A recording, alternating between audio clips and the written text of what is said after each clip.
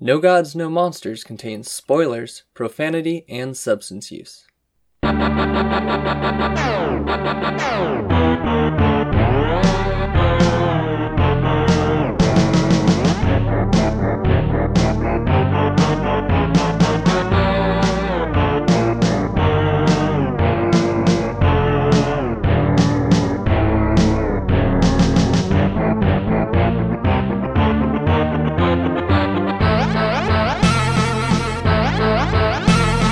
Do y'all ever forget your age when someone asks how old you are when you're buying alcohol?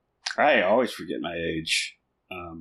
So, yes, but I'm never really asked that. I just say mid-30s.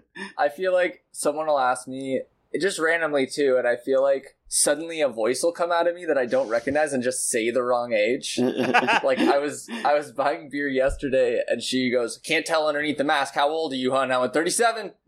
And, like, I won't tell y'all how old I am, but I'm not 37.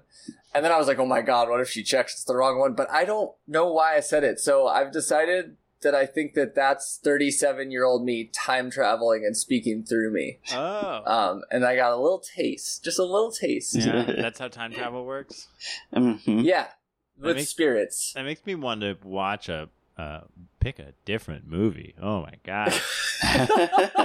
All right, welcome to No Gods, No Monsters. We're the anti-capitalist kaiju and monster movie podcast in a world where no one's coming to save us. I'm Rabbit. I'm Charles. And I'm Bardo. And today we're talking about 1980s Gamera Super Monster. Before we get into that, a little sneak peek of what we'll be talking about in the coming episodes. Barto, it's your pick for the next movie. What are we watching? I have been wanting to talk about this movie since my last movie podcast. Yeah. Paranormal Activity. There's Whoa! something there. Hell yeah. And I've never seen it. I've never seen a Paranormal Activity. I think the first one is Sweet. pretty dope. It's not like masterful filmmaking, but I think it's pretty dope. And there is something looming in Paranormal Activity besides fucking ghosts, and I'm so excited to talk about it.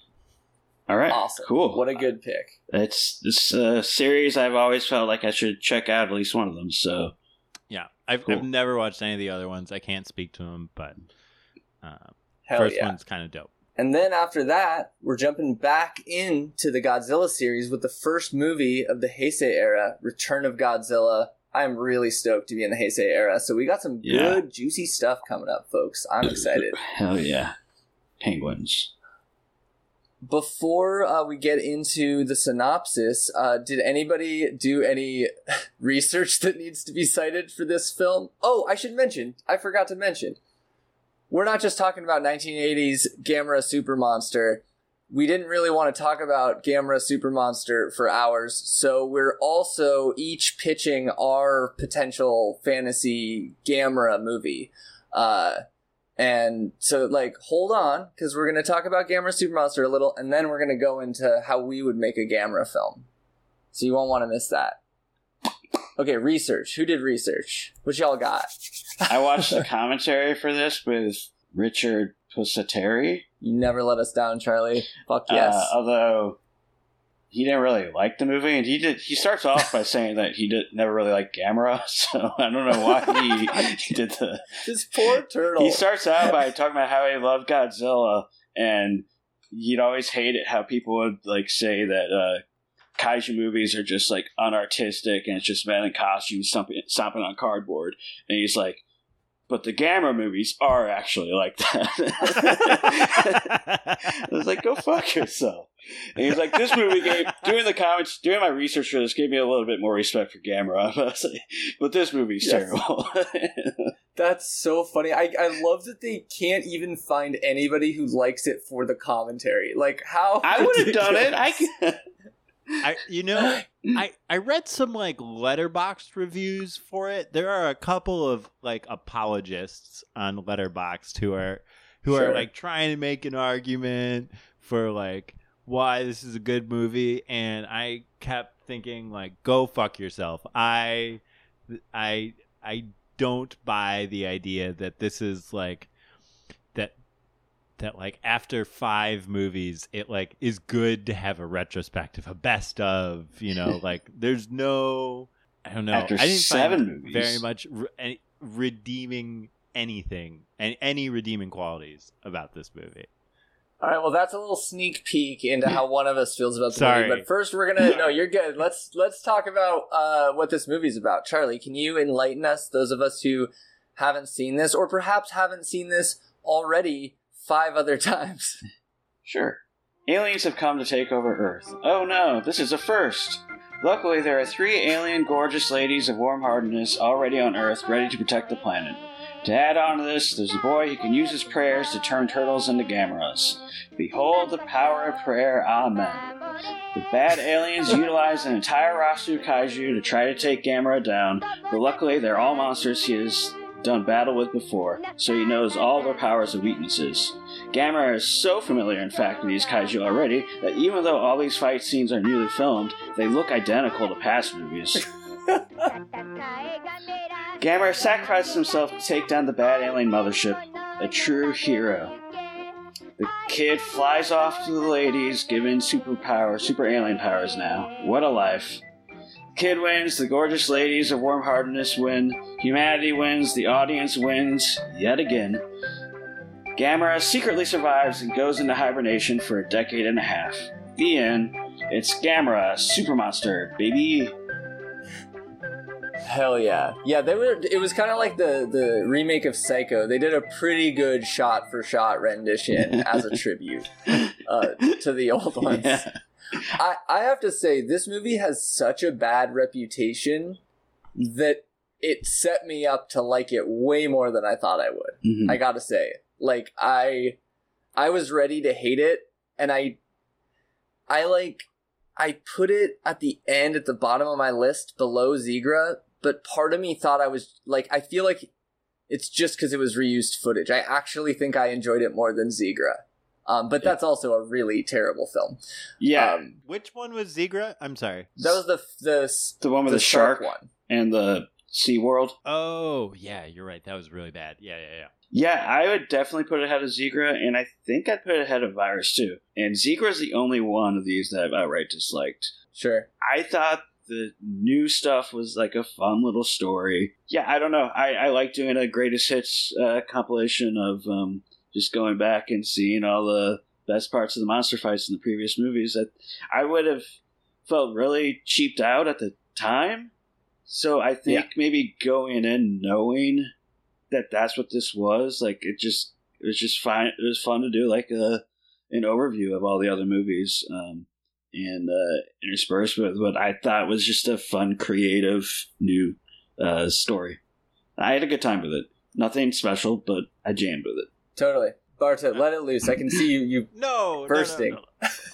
No. So I sort of have this feeling that like the fact that a film was made is like a miracle in itself. Like every film is a miracle. Like all these people, like you're glad it exists. Well, I'm not like glad it exists. It's just amazing that it does. Like all of these people came together with all of these resources and like worked together and produced this thing, and whether it's good or bad, like it's a miracle that it exists. And I don't feel that way about this movie. It's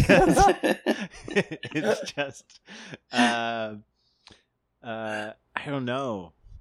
I don't know how anyone felt good about what this was. Like, I don't know that they did. They needed money. They were like failing, and they were like, "How do we make the cheapest movie we can possibly make?" I was watching. Like, I wanted to like the 3 space ladies superheroes a lot. Yeah, I really wanted to like them, but I just kept feeling bad for their situation that they were in. They had so little to do, and they were the only thing in this movie that was like they were almost like the raison d'etre of the film, and yet there was just nothing for any of them to chew on, and I felt awkward with them while I was watching the movie. I definitely felt like part of their, like, I would be trying to root for them, but then some of the things they were being told to do as actors or whatever made so little sense. It was like everything was working against me. Like them suddenly like getting shot at and then just transforming back with like just things that make no sense. Like, why are you in the middle of getting shot? You're just transformed. Like, so many things that were just like, I'm trying really hard, movie, to love you, but I get your point. Yeah, it was hard. And also, they were friends with this child the whole time, and I thought that was creepy. It was a little creepy. I get that, like, children are, like, magnificent wonders in Gamera movies, but, like, I kept thinking, like, these are grown women who are just have become fast friends with this, like, 6-year-old? I don't know. Little kid. Very strange. Sure. Don't just invite that child over to your house. Yeah, there are a couple things there. The part where the mom like goes to the head of the 3 aliens, she's like, "If you see my son, please send him home." And then she like sees him, and they just hang out, and she shows him where she sleeps in her van, and then they like, I think they like go back and play something on the keyboard or something, and then he goes home. I have a magic van. And nothing creepy about that. Yeah. And then at the end, like, after Gamera dies or whatever, they just give the kid flying powers and go flying around with him. Like, this little kid. And then, but the mom might be okay with it because the bad alien, they decide to save her, and the mom, like, lets him sleep in the same bed as her and lets her sleep over. Yes! Oh, Yeah, so what is weird. going on? I also, did you notice, to me, the weirdest part, so it would be a lie to say I had all of my attention on this movie. Definitely didn't. Yeah, but same the here. part that threw me off the most was when the kid started playing off the song he knew on piano, not the Gamera song, like the really shitty one that's like was probably just like a preset button on the synth. The main woman, the pet shop owner, looked like pissed. And she like was like raising her fist and looked like really upset. And then afterwards she was like, "Yay!" And I was like, I don't understand anything happening. Like I don't know. I missed that reaction, but it also Maybe would I make read her sense wrong. to me that Sure. they were just like, show emotion. And she's like, Yeah. which one? And it's like, doesn't matter. We're out of time. Yeah. Any Yeah, emotion. just we gotta go. Totally. I did like the synthesizer that lets you look at anything in the world. Okay, yeah. I think that was a cool device, like plot device, and I want one of like more of that in film. I want a cool synthesizer that does magic. I love that that's how they controlled all their technology, was synths. Yeah. That was so cool. And it was clearly just because they didn't have money to build like a fake control panel, but it was awesome. Yeah. The commentator, he suspected that maybe there was some product placement involved, that was just like Yamaha, and then like I guess all the cars were Mazdas. So yeah. Don't they say Mazda in it? Probably. I don't know. Yeah. I vaguely remember that. Funny. Well, do y'all want to go into awards and then we can keep talking about the general things that come up? Yeah. But yeah, another thing about that alien lady, in terms of creepy relationship with the kids, she just kind of stalks him, and then she doesn't know Gamera exists until he brings it to life. And she's like, stalks the kid, and she like goes to his school and rubs it in his face that Gamera lost his fight.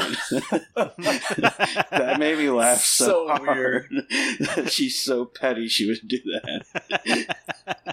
And also, I mean, this just reminds me of the thing that we were talking about earlier about, like, did Gamera already exist as like a franchise, and this, or like in an All Monsters Attack way? Because stuff kept happening in his dreams with Gamera. I don't know. It felt like they were heavily influenced by that movie. Excuse me, but they couldn't like nail down where the divide between dream and reality was. It was just all over the place. Yeah, not only that, but in those dream sequences, those are shots from animes, from Battleship Yamato and Galaxy Express 999. Apparently, one of the producers on Gamera had to do with the studio that made those animes, I guess. So, it occurred to me that maybe they just stole them and were just like, fuck it, they look cool. I just assumed they were Daiei Movies, the company that made the movie, and they were just like, we gotta throw a little more in there, so just, I guess all we have is cartoons left, but that was just such a fuck it, we don't give a shit move. I loved it. And then having, it wasn't even in Hedora it works because it's its own thing, but in this one you have Gamera flying in live action at a train. It's not. It was so good. It's so didn't care that it was a clip show that it was way more endearing than the ones where they tried to sneak it in. Yeah. Bad but endearing, funny. Yeah, I did like that they made a model ship for a couple shots to steal the they just did the Star Wars opening shot, which was very strange. Yeah, totally. Had a couple, and it looked awful. It looked just like a really bad model spaceship. And then what they do 2 or 3 shots of the model spaceship, and then cut to a cartoon of a completely different spaceship. Just very strange movie. So strange. They also made a new model of Gamera, but they didn't want to put the money into. They had planned to make a device so his jaws could open and close, but they didn't want to put the money into that, so they didn't. They also made a new Gamera suit, which they did not put in the movie. They only put in the advertising. Amazing. I love that. Oh my god. Wow. That's so funny. Well, if y'all don't mind, I'm going to go first with the first award, favorite shots. My favorite shots were all the space drawings in the opening of the movie. I loved that shit. First it was just stars, and it just the banger Gamera song, incredible. Then just a galaxy was on the edge of my seat. Then more space drawings, and then that spaceship. It was all just still drawings, but it was by far the best part of the movie. Favorite shots 1 through 4. Also, very educational, teaching us science about the universe. So, for any homeschool school parents out there that need to teach their kids about space, sit them in front of some Gamera movies. They'll learn. Yeah. Specifically Super Monster. Mm-hmm. Trust us. My favorite shot is, I think it got hit by a laser, but there's this shot where a helicopter gets sliced in half by a laser, and then the guys just fall out of either side of the helicopter. Hell yeah. That was very, very funny to me. That shit's why Gaios is so great, because that's from Gaios, and he's just cutting the car that got cut in half. That's all from Gaios. That movie's incredible. Okay. Yeah. Yeah. The set pieces in that movie, the props and things, those little things are so good. I love how it's just such a straight, diagonal line, right down it. It's so good. It looked, it looked like if you were to do a piece of community theater and needed your helicopter to split in half and everyone to fall out of it. Okay, we'll make 2 wooden parts on wheels and then we'll just separate them. Yeah. Fully. How about you, Charlie? Favorite shots? I liked when the kid is running on the beach and in the room they put the TV screen on the wall and he jumps through it from the beach into the room. I thought that was a really creative and neat. And then I also liked the kung fu fight at the end between the head alien lady and the bad alien lady. The head alien lady is actually a professional wrestler. Which is why my synopsis is glorious ladies of warm hardness. I probably should have just wrestled. But I thought that was a nice little fight. more accomplished than I would expect from such a low budget movie. Totally. The TV screen on the wall that was just like a square reminded me of, have y'all ever watched the Needle Drops reviews? Oh, yeah. He just has a square of like green screen. Totally that same shit. He stole it from Gamera for sure. Probably. Yeah. I believe he gives this movie a light 7. That's really high. He's got taste. All right, dumb cop of the week. I hope we all have the same one. So bad. Those guys that fell out of the helicopter. Nice. Hell yeah. Just for being in a helicopter. Charlie? Yeah, I don't know. I didn't really think that hard about this one. I was just thinking about that cop with the turtle. Same. Yeah. Too small of a vase. Don't keep a turtle in a vase. Yeah. He's like, the turtle shouldn't be in such a cramped thing. By the way, I picked this. Yeah, he's like, don't ever put a turtle in something like this. Exactly. And then he threatens to arrest the kids. Like, what a terrible cop. And he's like, ha ha ha, just kidding, after they obviously were frightened to hell. Yeah. Dumb cop. Mm-hmm. For all of our cop listeners out there, don't joke about arresting people. It's not nice. Yeah, and don't put turtles or anything else in a vase. Mm-hmm. Especially not flowers, because you don't deserve them. Unless it's another cop.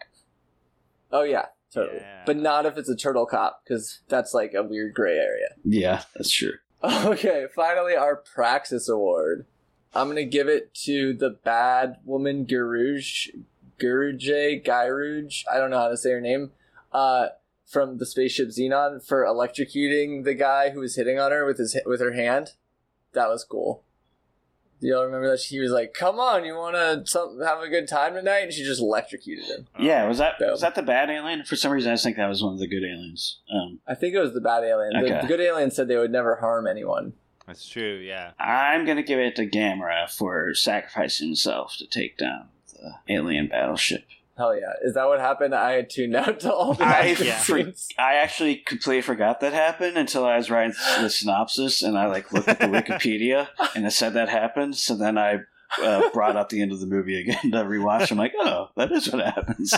Hell yeah. Damn. Going out with a bang. I'm going to say as much as I don't trust their motivations, the space women for befriending a kid who was clearly kind of a loser and and teaching him to fly. That's great. I love that. I want to give a Praxis nod to the mom for telling the kid that turtles should live in their natural habitat. Yes. True. Yeah. And then a bonus Praxis to the kid for releasing the turtle, and another little tiny Praxis to the turtle for winking. I think I missed that. Yeah, it goes like boop, and it does a sound effect. It's great. That Gamera. Yeah. It was weird. Can I, before we leave this? Oh, we got time. This topic altogether. I realized pretty early on that despite this movie not having anything in it, really, it also has 3 plots that sort of go on at the same time. Most of them just kind of stop, but there was go ahead. The space women and the space antagonists, who include a just golden egg in the sky that doesn't really come back. But the police officer, it felt like that was like a whole another subplot that didn't get flushed out at all, because they what were they trying to do with the police officer? I forget. They had a comic book that had the cop with the turtle, and that's how they found him. Yeah. And he for some reason assumed that they were conflating him with a police officer in a comic book, which was really strange. Because a bunch of kids had already done that. He's like, really? Are you more kids who are doing this? What a weird... I'm not in that comic book. This movie is so weirdly meta on itself. I don't understand. Yeah, that was a Shonen Jump comic. That was a real comic. So I think that was supposed to be a reference that people would get. Whoa. And not really supposed to be a plot point in itself, but just like a fun little reference. Oh, Okay. I felt like we went on this whole detour about like a police officer in a park, and and it felt like we were going to keep going from that, and instead he went to the pet store. Interesting. Because he didn't get the turtle from the police officer. You're right. He got the turtle from the pet store. But it got him thinking about turtles. Yes, except he was already into Gamera. He was already thinking about turtles. True. I do want to say, I know you haven't, Barto. Charlie, have you seen Gamera the Brave? That's the only one I've not seen. This movie is clearly the inspiration for Gamera the Brave, which really surprised me. Like, it's about a little kid who gets a pet turtle who starts, like, flying and spinning and shit. And, like, I was very surprised. This is clearly, they were like, let's do Gamera Super Monster better. Yeah. There's no space swimming. There's something good in there. Yeah. Oh, by the way, I just have to say, speaking of space woman, my favorite line of the movie is, I'm starting to think you might be an evil space woman. Yeah, he just like was making assumptions about the spaciness of these people, and he's right. Yeah. What are the other weird lines in this movie? I don't remember. I just wrote down, "We'll have to explode it." I don't remember what he was talking about. And then the other one that really, once they like ran out of plot and they were just going from clip to clip to clip, was meanwhile on the planet where monsters are kept. Really made me laugh. I was really wondering, I was like, how are they going to tie Giron in? Oh, I bet it's going to be like a monster planet instead of Monster Island, and boom. One line. They only needed one line and they could use Giron. So great. But yeah, otherwise I just really couldn't figure out. Like, my first note after it looks terrible was I like that all the motivations are completely opaque. Why are these space women here? And why would this other ship travel from another galaxy to fuck with them? The only explanation I remember was that that evil space guy already destroyed their planet, and now he wants to destroy our planet, but not necessarily like destroy, like blow up the planet, like he wanted to control it. I don't know. It was like thinner than, it was paper thin. There's just everyone's motivations for doing everything were bewildering to me. Yeah. But I really tried. I felt like I tried to like this movie. Good job. Thanks, Barto. I felt there were two kind of interesting Godzilla influences in the movie. One of them was when the good alien space women turned tiny, like the Shobijin. Mm-hmm. That felt like a funny nod. And then also their alarm sounded not exactly, but almost like the Ghidorah sound, the and which is also the Ultraman. They use the Ghidorah sound is the Ultraman alarm for like the SSSSP or whatever in the original Ultraman series. And since this was their alarm and they're the team, it felt like a nod, but I don't know. Wild. There's also like a poster for a Godzilla movie. Yeah, there was an overt Godzilla reference in there. Yeah, it wasn't Godzilla, it was something like Gozilla or Dozilla. Oh, yes. Yeah. Totally. Did see that. I feel like I actually really... Okay, there's a moral to this movie, I think. Maybe there's two. I mean, the first moral is like something to do with the end. It's like just thrown in the end, but like to kill or harm any living thing goes against our principles, and then they help the bad lady and she doesn't kill them because she saw good people. Isn't that nice? But then I do think, let me show you how beautiful the world is, and them flying off. I think that's the best last line we've ever had in a Showa era Godzilla or Gamera movie. It was great. Pretty good. Let me show you how beautiful the world is. They fly around it. 10 out of 10 ending for me, folks. Oh, yeah. Landed it. Just like real Disney Animation Studios caught that shit like a couple decades later and was like, magic carpet. We could do this. Maybe we could use this, but it's a guy hitting on a woman. Yeah. I think the other moral that was a little bit more subversive was parents should listen to their kids or the kids will end up giving information to the enemy. You know, the mom didn't listen to the kid, So he went off and talked to the random woman. So listen to your kids or they'll give information to the cops. You don't want that. That's true. Good moral. Great moral. It's very subversive. Yeah. I did not see those deeper themes like you did. I wish I had. They're not deep. They're lines. They're like 2 lines. But yeah. Charlie, you got anything else you want to say about this movie before we... Oh, Tokyo Beat Cop, I guess is the name of the comic. Oh, nice. I don't know. No, I think that's it. Sweet. Do we have the Gamera scale somewhere? Yeah, I got it right here. Oh, you're the best. Although I'm really tempted to just rate it on the needle drop scale now. Why not both? Hell yeah. S, Ninja Turtle. A, Turtles All the Way Down. B, Bowser. C, Filbert. D, Turtle That Bit Charlie's Nose. F, Dana Carvey dressed as a turtle. Varto, you go first. Dana Carvey giving a moment of silence for 9/11 in the turtle suit. So an S plus? Yeah. Damn. Yeah. I'm between Dana Carvey and Turtle That Bit Charlie's Nose. I'm gonna give it to Turtle That Bit Charlie's Nose. But he's wearing glasses, and he never forgets. I'm gonna give it a light Filbert. I'm feeling a light Filbert on this one. Hell yeah. Awesome.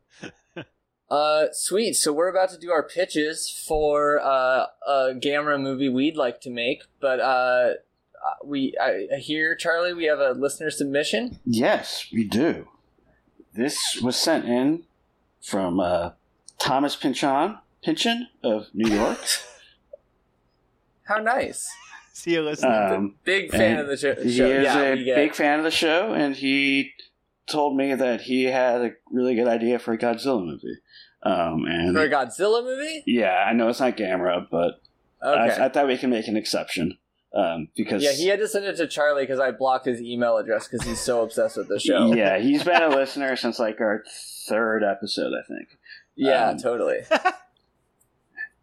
All right.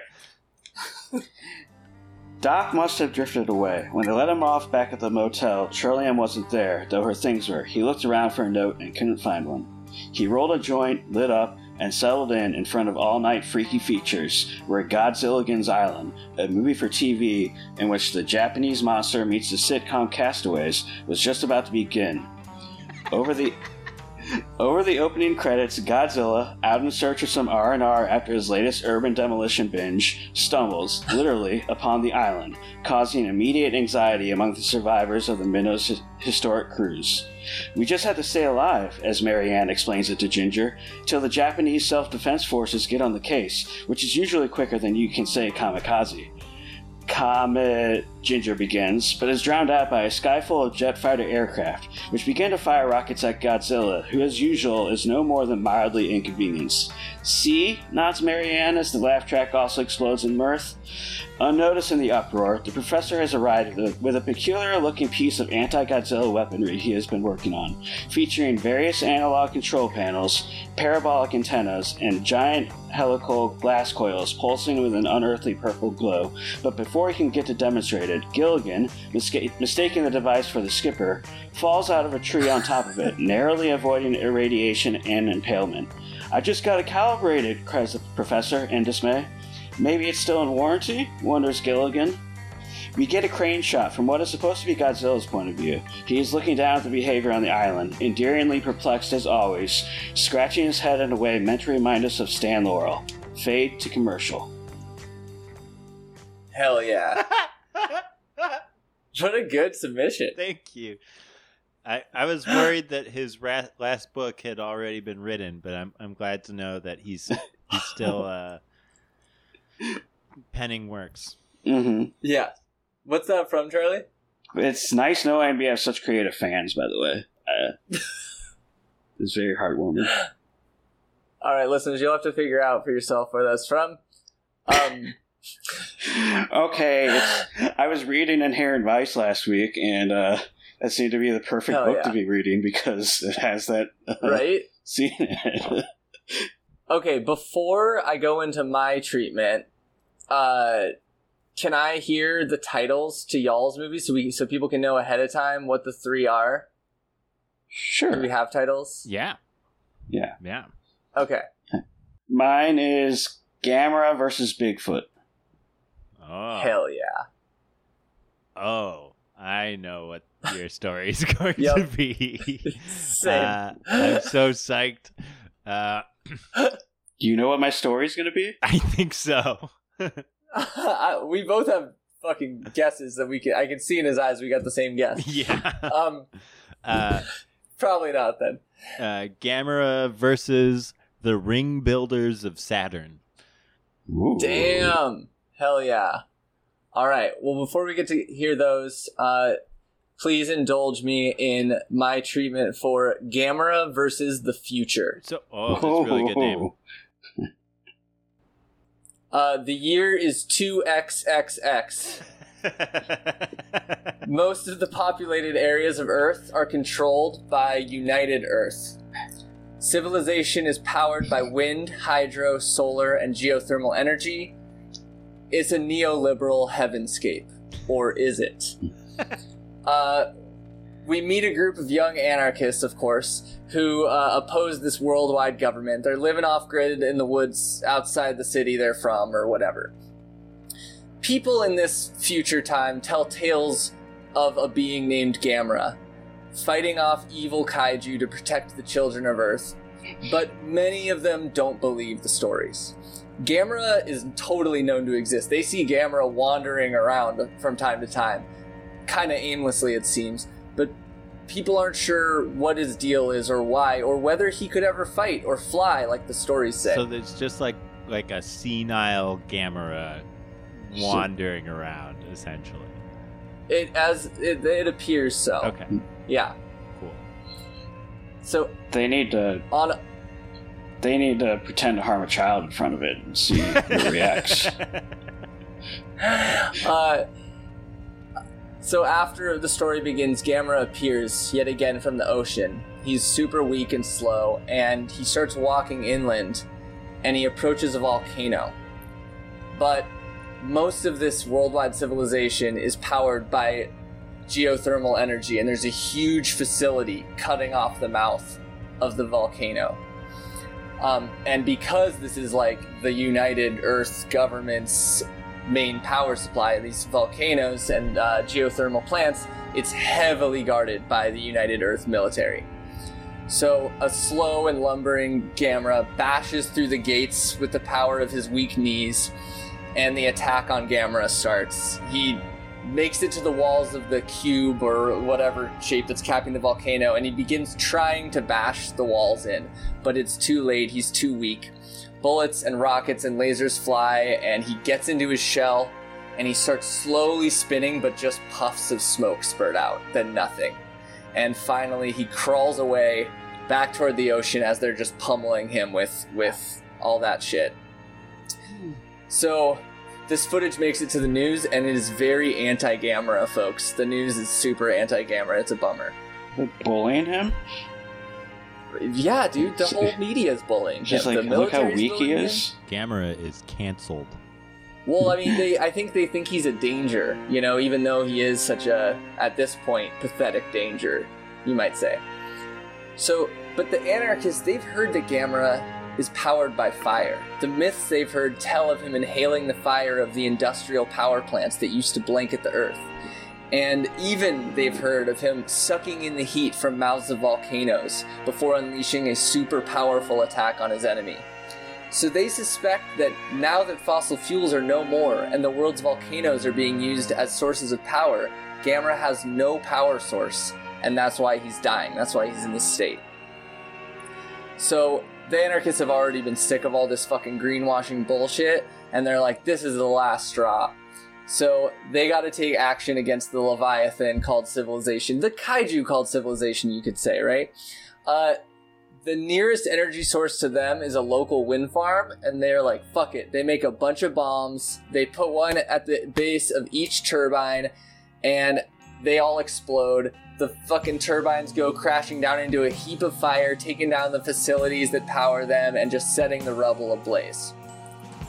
Gamera appears. I don't know why. I don't know if there's a kid in danger. Maybe it's because they're anarchides or whatever. He felt a soft thing in his heart for them.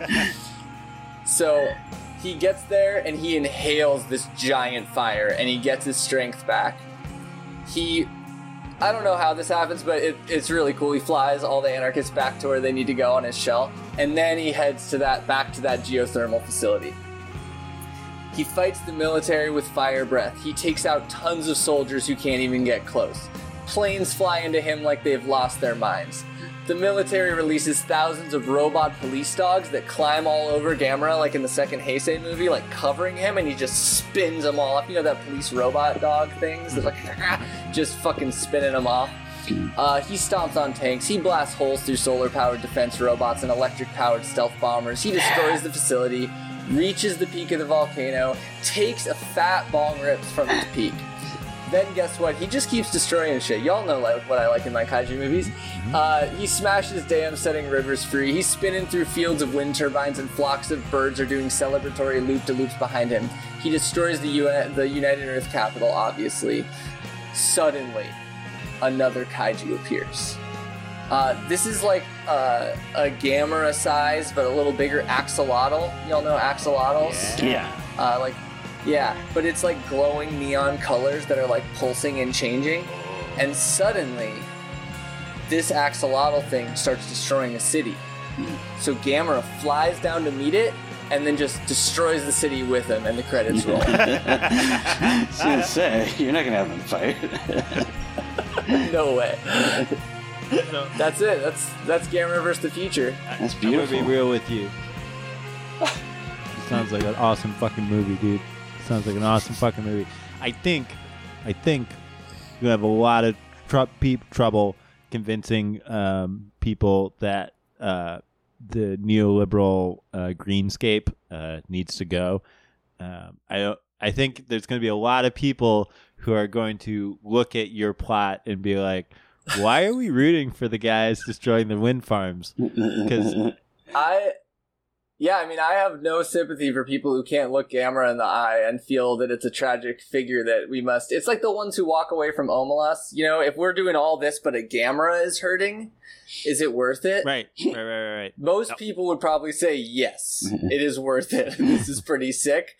Not me. I'm down to be controversial.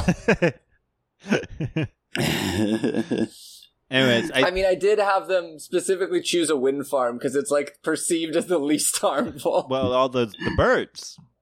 Yeah, it's a few birds every day. Yeah, totally. Plus, they rip down fucking mountaintops to even transport those giant things. They take indigenous land, blah, blah, blah, blah, blah. You should explain all that in your film. I'm going to have Gamera explain it. Every once in a while, it'll cut away, and Gamera will have glasses on, and he'll be in front of a chalkboard with a pointer, and he'll just be explaining that green energy isn't green. And then he'll be like, you know what is green? Me, Gamera. And then he'll point to his green scales. You can have the Shobijin show up and translate for him. That'd be cool. That would be cool. I love this movie. I'm going to give you $185 million to make it. Thank you. Yeah. Hell no yeah. problem. No problem. I think how much you throwing into the pot? I want to see one more scene with Axolotl. That's my one. Okay. Can I do like a post-credit scene where the Axolotl and Gamma are like hanging out with Thor, so you know Thor's in the next movie? Hell yeah. All right. I don't make as much money as Barto, so I'll give you like 8,000. Thanks, dude. Hell yeah. But just real quick, the axolotl is like green, like glowing green. Like this is like no, it's a bunch of different colors. It's like a rainbow of changing colors. Oh, so yeah. I was working under the assumption that this is like a casualty of like green nuclear no, I have energy. no reason. Oh, okay. I just wanted to bring one in that people might think he's gonna fight, but actually they're buds. No, yeah, awesome. Yeah, but I also I had this written like shittily on my phone until an hour before we did this, and then I realized I had never decided what kind of kaiju, so that was quick at the last Oh yeah, second. you just audible and axolotl? No, right before we recorded, between getting off work and recording. Good choice. I would love to see a big axolotl. It's never been done. Big screen. Never been done. Yeah. We never had the technology to do such a thing until now. Until You could my literally- $185 million entered the picture. You could only see the axolotl on IMAX. Any other screen will be too small, and that part won't be in the movie. Yeah.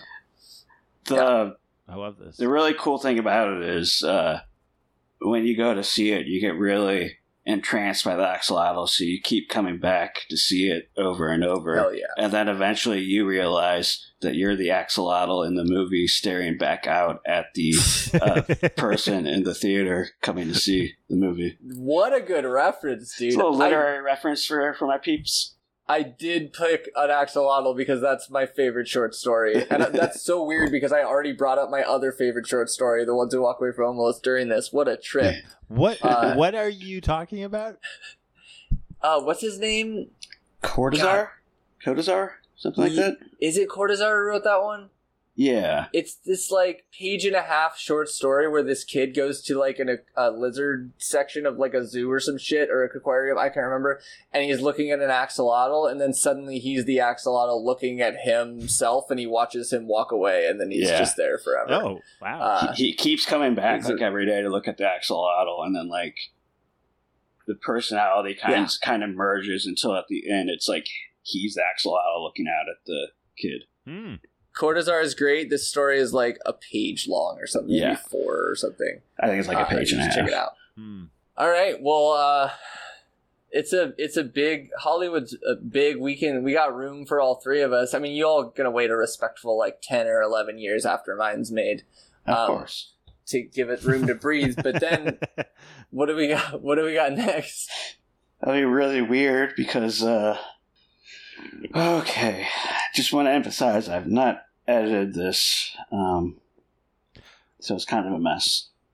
I also want to emphasize that you warned us. Yes. that I'm gonna. What was the word you chose? Unhinged. That you would. Yeah, this might make you seem unhinged, and so that if this is unhinged, we're gonna cut it. If it's too unhinged. I feel like so if we cut it, our minds are wrecked. Yeah. Like if you don't hear it, audience, we saved your ass. Yeah, that's for the greater good. I believe for sure. in the power of Charlie's sick mind to be able to like walk us so perfectly down that line. I don't think I'm gonna have to cut it. I think we're gonna. I'm gonna throw up. I want to throw up good though. Mm-hmm. I want to throw up nasty. Yeah. Can you remind us the name, Charlie? I remember. Gamera versus Bigfoot, which both of you guys I know what you're going to do with this. I'm very curious. I'm just assuming porn. Oh, no. Okay. Wait, really? We were both assuming it. I should have said no. Damn it. No, it's good. We got let down easy just now. That's good. Not really unhinged, and like there's something like just like way too crazy gonna happen. Just overall, I don't know. Okay, ready. We're ready. In the year 2028, police unions took power over the federal government of the United States. Using the tendrils of superpower, they undertook a campaign to thrust police unions in power across the globe. The Tokyo Metropolitan Government Building, once home to the pretense of government democracy, is now the hive of an outright fascist police union state, one of the most powerful and influential of the police unions in the world. The Kurobe Dam is one of the main locations where the police government conducts its scientific experiments. One of the main projects they are looking into is the myth of the Phoenix. Nobusuke, a rising, power-hungry member of the union, his face draped in clothes, as all high-up members of the union are, He has discovered the existence of the Phoenix within an underground lake of lava, and has successfully led a campaign to capture it. The giant bird of fire is currently being held captive at Karube, tied down and constantly drugged to keep it docile. In addition to this, they've decided to not feed the bird. This will both torture it and keep it in a weakened state, and they will get to experience its rejuvenation properties on a loop. Nobusuke has calculated how long it takes between the great bird's rejuvenation and its subsequent deaths, and sells access to people to witness the death and its rebirth. Sells access to high society. The Phoenix is kept within a giant soundproof dome as it constantly looks up at the sky and emits ear-splitting cries of mourning. Oof. The other main experiment at Karube Dam is your classic Bigfoot experiment. Nobusuke has hired the greatest Sasquatch hunters around the world to secure for him the elusive beast. The dam currently houses in cramped cages 16 of the creatures, with different types of species from around the world. The purpose of the experiment is to study and extract their DNA in order to create super soldiers. We focus on operation underway of underground... Wait, hold on. So, part human, part Bigfoot super soldiers? Yeah, that's the plan. That was what the fucking CIA was convinced the Russians were trying to do during the Cold War in their Yeti hunt. They thought the Yetis maybe had psychic powers that they were going to use to make Soviet super soldiers. There was at least a small part of our intelligence services who were concerned about this. So Charlie is really onto something. Japanese are onto something. Oh yeah, Charlie's just recounting the truth from the future. Yeah. All right. We focus on an operation underway of underground subversives. Their loose networks, despite their weakness and disorganization under the crushing police state, have determined one of the main hubs of power is the Karube Dam. Led by a charismatic militant strategist named Inijiro, they muster what power they have and launch a terrorist attack against the dam. Inijiro's 11-year-old son, Junji, wants to join, but he is told that he is too young and is made to stay behind with his mother, Shizinobu.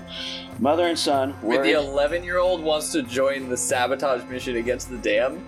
Yeah. Hell yeah. This is why we need zines to be accessible to all. Hell yeah.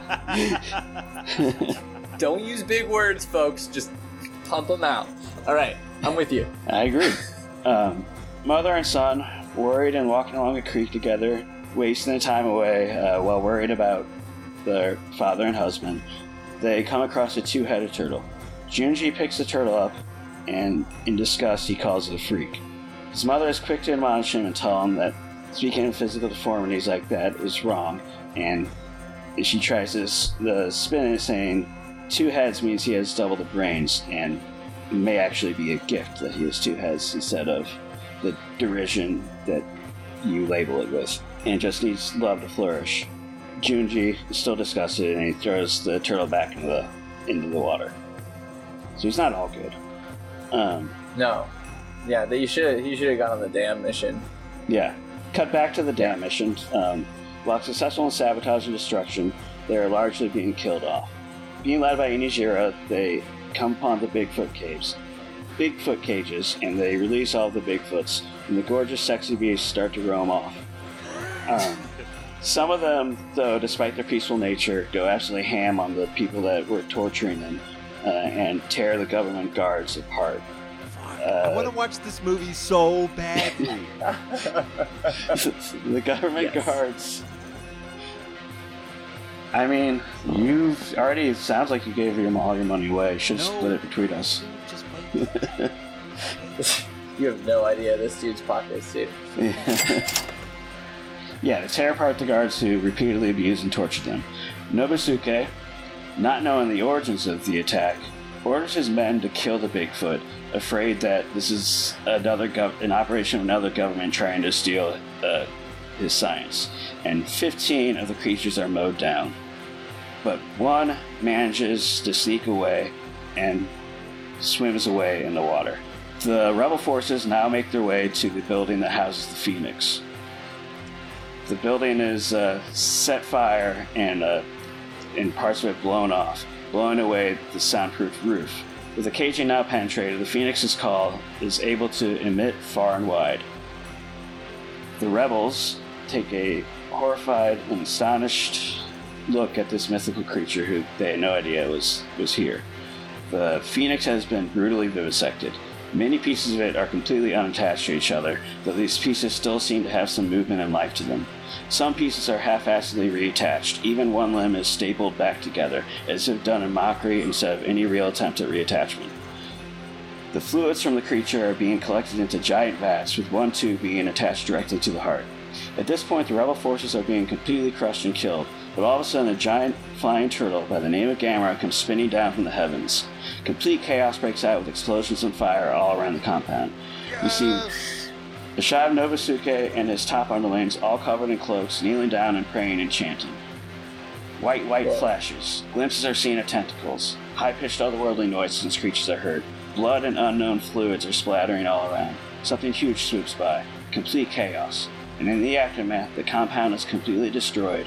Gamera is cut in half, its pieces falling into the water, along with pieces of the Phoenix and one of its vats of fluid. Fuck.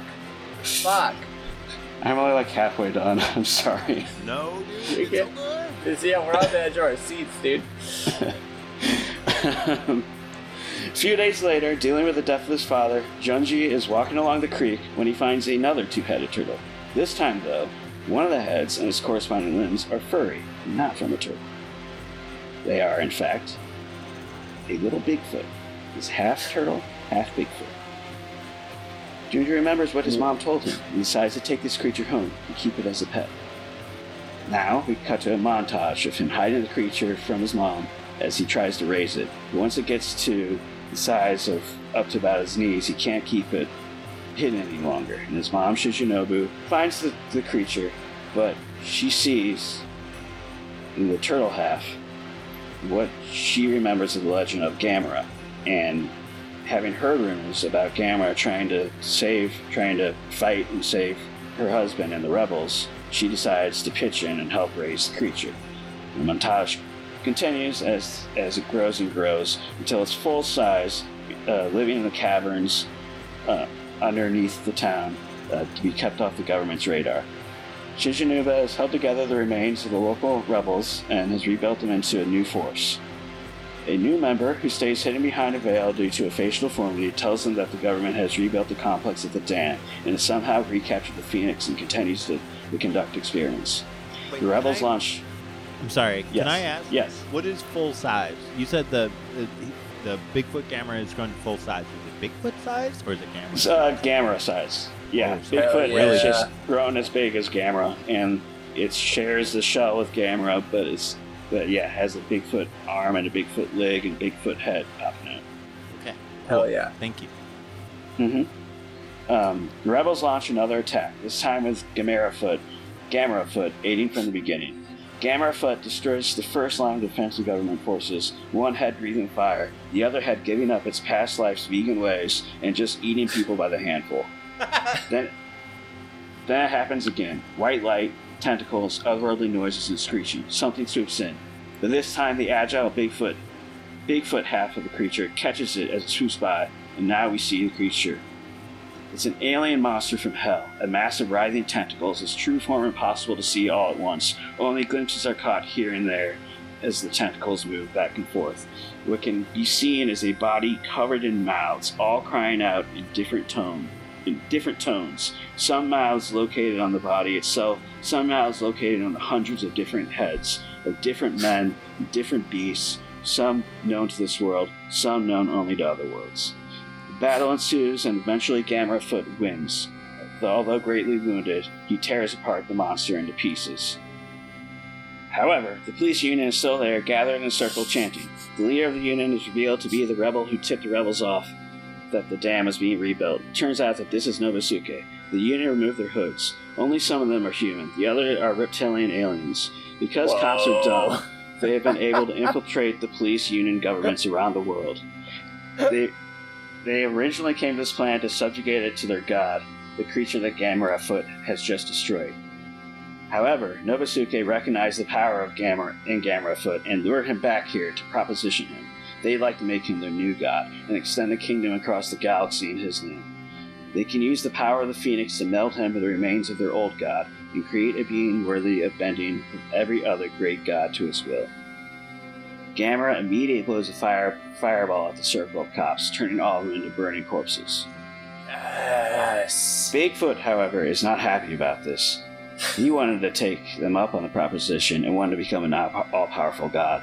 He proceeds to tear himself in half, and both sides of the kaiju cry in pain as viscera is flown from its body for miles.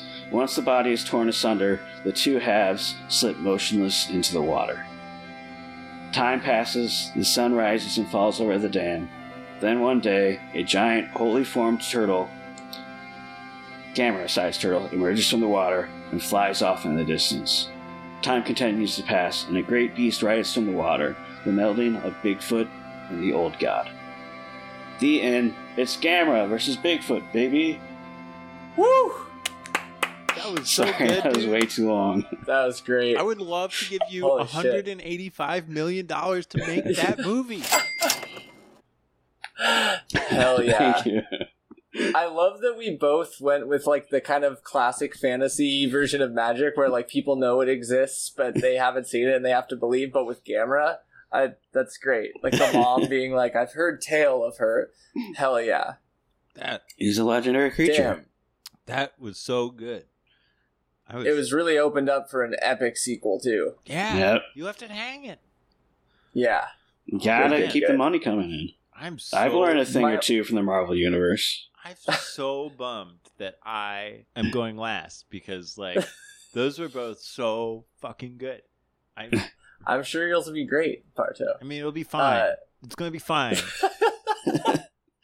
But my only question for you, Charlie, is: are you sure it's not big feet when there's more than one? Just something to think about. Who's to say? I would say like a herd of Bigfoot. Like if I would say big feet, and I'm the one with $185 million now. So that's true. I don't have $185 million. yeah, you're empty now. One thing I mentioned how they had captured 16 from all around the globe. What I envisioned there was like some were Yetis, some were skunk apes, some were your classic Bigfoot. Totally. I was right there with you, brother. I felt it. Totally. What's Hell the one yeah. in Indonesia? There's like an Indonesian one. Yeah. I forget what that one's I called. just saw something about that one the other day. But yeah, I don't remember. What's the Missouri one named again? The Missouri. I don't know. You know, Charlie. It's like oh my god, what's it called? You sent me stuff about it after my ghost encounter in Missouri. You were like, could it have been blah, blah, blah, blah. I forget what it was. I did or Barton did? You did, Charlie. Momo. Yeah. I completely forgot about Momo. Well, it's fucking in your backyard, bro. Momo the monster. Watch out. I'm going to go look for Missouri Momo. Monster.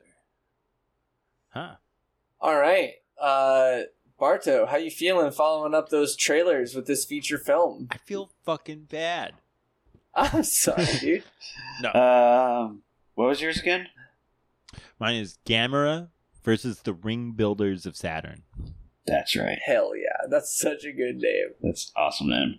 Also, high five to everyone for doing Gamera versus something. Yeah, I'm so glad it went that way. Yeah, Excellent. unlike the movie we covered. Yeah. Yeah, Jesus. Stupid fucking movie. Get that shit back to the video store. Yeah. Jesus. John Podesta is welcomed into a lush... Hang on. What am I missing? What is that from?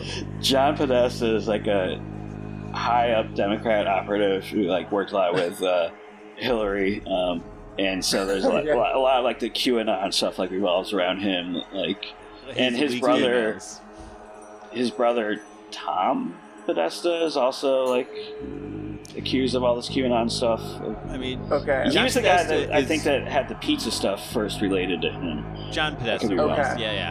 Yeah. Okay. Yeah. Lots of like, what kind of pizza should we eat? You know. Mm-hmm. He's legit into UFOs and some other weird stuff. I forgot but about that. Okay. Got it. John Podesta is welcomed in a lush Chappaqua home as the help takes his coat. The lord and lady of the house are in the basement. I'll see you down. Pictures of the Clintons with all manner of celebrities adorn the wall. Nelson Mandela, Sarah Jessica Parker, Jeffrey Epstein. The help pulls open a large wooden door, picks up a candelabra from a nearby table, and escorts John Podesta down a dark stone stairwell. At the bottom are a hooded mass. John takes his cloak from a wall hanger and joins the crowd. He stands quietly and clenches his hand as sweat drops off his brow. Suddenly, on the stage in the back of the room, Marina Abramovic emerges. She starts speaking in a horrifically deep voice.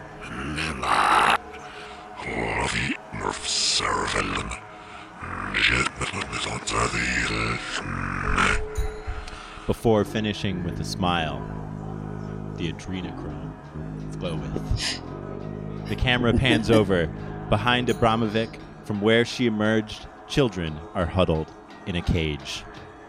Gamera, save us, they yell.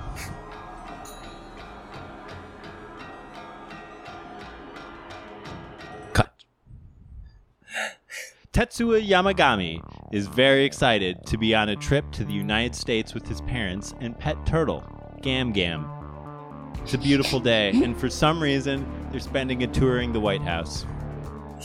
Tetsuya's mom is strict and caring, his dad aloof but gentle.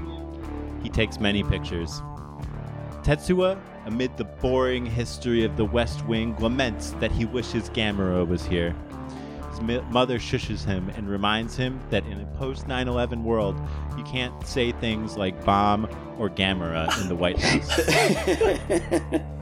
Wait, so he's just at the White House going, I wish Gamera was here? Yeah. Oh, yes. Okay. Got it. Yeah. One thing leads to another, and Gam Gam the turtle goes missing, and Tetsuya wanders off, catching the turtle just as he's sneaking into a slightly ajar door. Inside, President Joe Brandon is engaged in raptured dialogue with two peculiar-looking men. It makes you feel 20 years younger, Mac, and we ain't asking for much, just one of the ring makers. Tetsuya, who has been hiding behind a couch, coughs. The peculiar men are about to respond when Joe cuts them off. Well, free sample. Tetsuya tries to take off, but Secret Service agents emerge, grabbing him. Hand him to our friends, we got things to do. Like the children in the basement, Tetsuya screams, Gamera! Before being taken underground to the waiting UFO. Gam Gam fruitlessly heads back to the parents to warn them. Cut to our hero Gamera soaring above the Atlantic. He roars and shifts course, heading straight for DC. Cut to NORAD, a dim room of lit faces from computer screens. General, Gamera has changed course and is heading straight to DC. Do we run intercept? Of course they run intercept, and it's cutting between jets scrambling and firing at Gamera and the peculiar men strapping in Tetsuya and flying the UFO out of a secret tunnel beneath the White House and taking off. Tetsuya cries, Gamera! As he's whisked away into space while Gamera holds his own against more and more scrambling jets. The peculiar men explain to Tetsuya that they're going to their homeworld, Saturn, where they were sent many eons ago by the other aliens to learn how to love. But they did not learn how to love, and instead they only grew more resentful, going as far as to raise giant space-traveling beasts in order for them to craft a giant weapon that orbited around the planet, only to have it destroyed by the other aliens who thought they were still being assholes. And now the giant rings you see around Saturn are the remains of that weapon, mostly broken glass, but also furniture. And the giant ring makers are relegated to cleaning up that trash. But the Saturnians have a plan to construct a new, bigger, larger, more secretive weapon. But they are getting tired. Their lack of love has made them tired and old. And the Earthlings say adrenochrome is the solution par excellence. And all the Earthlings require for an unlimited supply of that adrenochrome is a ringmaker of their own. Suddenly, an announcement over the ship intercom. Gamera is coming.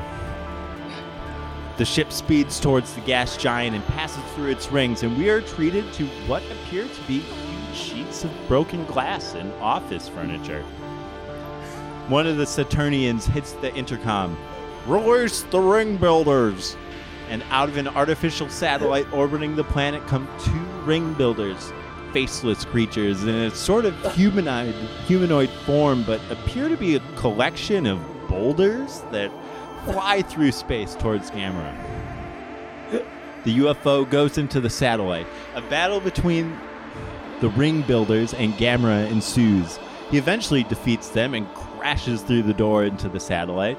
Surprised and horrified, the Saturnians lose track of Tetsuo, who runs to Gamera's open mouth, ensuring him safe travels through space.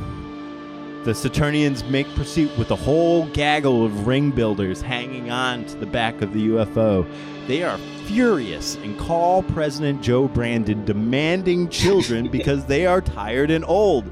Not only will they destroy the Earth if they don't get that sweet adrenochrome, but they're never going to give Brandon his ring builder. Lamenting, President Brandon tells them where to find the stash, and the Saturnians enter Clinton residence into their navigation system. Brandon wakes up. Of course it's there. Brandon calls up Bill to explain the situation. We see the UFO approaching, but what's that? Gamera is waiting to ambush the whole operation. Bill just gets out. Sounds like we're gonna have some visitors, Hill Dog. When the UFO comes crashing into the Clinton compound. Bill and Hillary are instantly obliterated in the resulting explosion, and as the foundation of the house is leveled, the children held in the basement are revealed. Tetsuo leaps from the giant turtle's mouth and springs into action to rescue the other kids while Gamera fights the rock monsters, who have all manner of wrestling moves and throw pieces of themselves. We'll say it's a close fight, who knows, but we will say Gamera wins. After rescuing the children, Tetsuo contacts a missing and exploited kids hotline to start reuniting them with their families, while Gamera realizes the U.S. is just too fucked up to continue and unceremoniously destroys all the government buildings in our nation's capital. The end. Woo! Yes. I'm giving you $185 million. Yes! That was awesome. Dire Studios, where our phone lines are open. That, when I first was trying to write down ideas for this, one of the first ones was QAnon to save our children over, but I was like, I tried and I was like, I am totally inadequate, and I was hoping so badly that you were going to do that, and you fucking did. I had this, like... did it so well. I had this fear... I had this, like, what if all three of us do QAnon? I never could have approached that. You're way deeper in it. That was fucking awesome. Oh my god. That's great. Yeah, I love that we get to like not only do you like kill political leaders, but we get to meet them first and then you kill them. So it feels so much more real and satisfying, you know? Oh. Yeah. That's amazing. That felt that felt good. I feel like we could make these movies if someone, you know, if we weren't just passing around the same $185 million. I feel like we could make these movies. Fully agree. It is a shame that major studios own these IPs and that kaiju movies are such a endeavor because, man, the lack of imagination. You know, this is just going to make the next 6 kaiju movies I watch such a bummer because of what could have been. You know? Yeah. I don't know. If any listener knows someone at Dire Studios, you know. Yeah, absolutely. Is Dire Studios still around? Probably. I was thinking about it when I was writing this movie. Is that like I thought about that movie Contact. You guys remember that movie Contact? Yeah, I never saw that. yeah. It's whatever. But Bill Clinton is heavily in it, and now it's just news clips, but it's like cleverly edited to make it look like he's maybe a character in this movie. And I was thinking that, like, if that flew, maybe we could obliterate him in a Gamera film without getting sued. Yeah, we could totally obliterate him. In the movie. In the film, conceptually. Yeah. We don't have a giant turtle at our disposal. There's no UFO. There's no nothing. We could get him to star in the movie. We just offer him some adrenochrome. That's true. That's true. But where are we going to get the adrenochrome where we won't attract the ire of Gamera? Well, good question. Gamera doesn't actually exist. Think about that. What? Anyways, those were beautiful, folks. Holy shit, that was so much more fun than watching Super Monster. Yeah. I don't know how to end this now. I feel like because we did the awards already. We did the rating. Do I want to give the Praxis Award to like one of your guys? I don't know. I'm giving Dumb Cop of the Week to all the cops that got hit by fire in Charlie's script. Absolutely. Praxis Award to the UFO for taking out the Clintons. Absolutely. And favorite shot has got to be when it's revealed that the Phoenix, or like that weird many mouthed monster, has joined up with Bigfoot. I mean, come on. Yeah. Burned into my brain. Yeah. It's gonna be scary. Trust me. I'm telling you, I got that image of the tied down Phoenix, like particularly the first before you stapled him back together, or her. Yeah. That really just like lodged in my brain as it's cinema to me. I think I should have gone the porn route. I was so sure that you were gonna... Yeah, we were both. When you both were like, "Oh, I know what you did," I was like, "What?" As like deranged, and I'm like, "Yeah." And then you said Bigfoot, and the thing I know about you and Bigfoot is that you have directed me to the letterboxd of Bigfoot pornography. Yep, same. Neither of us skipped a beat. We were sure.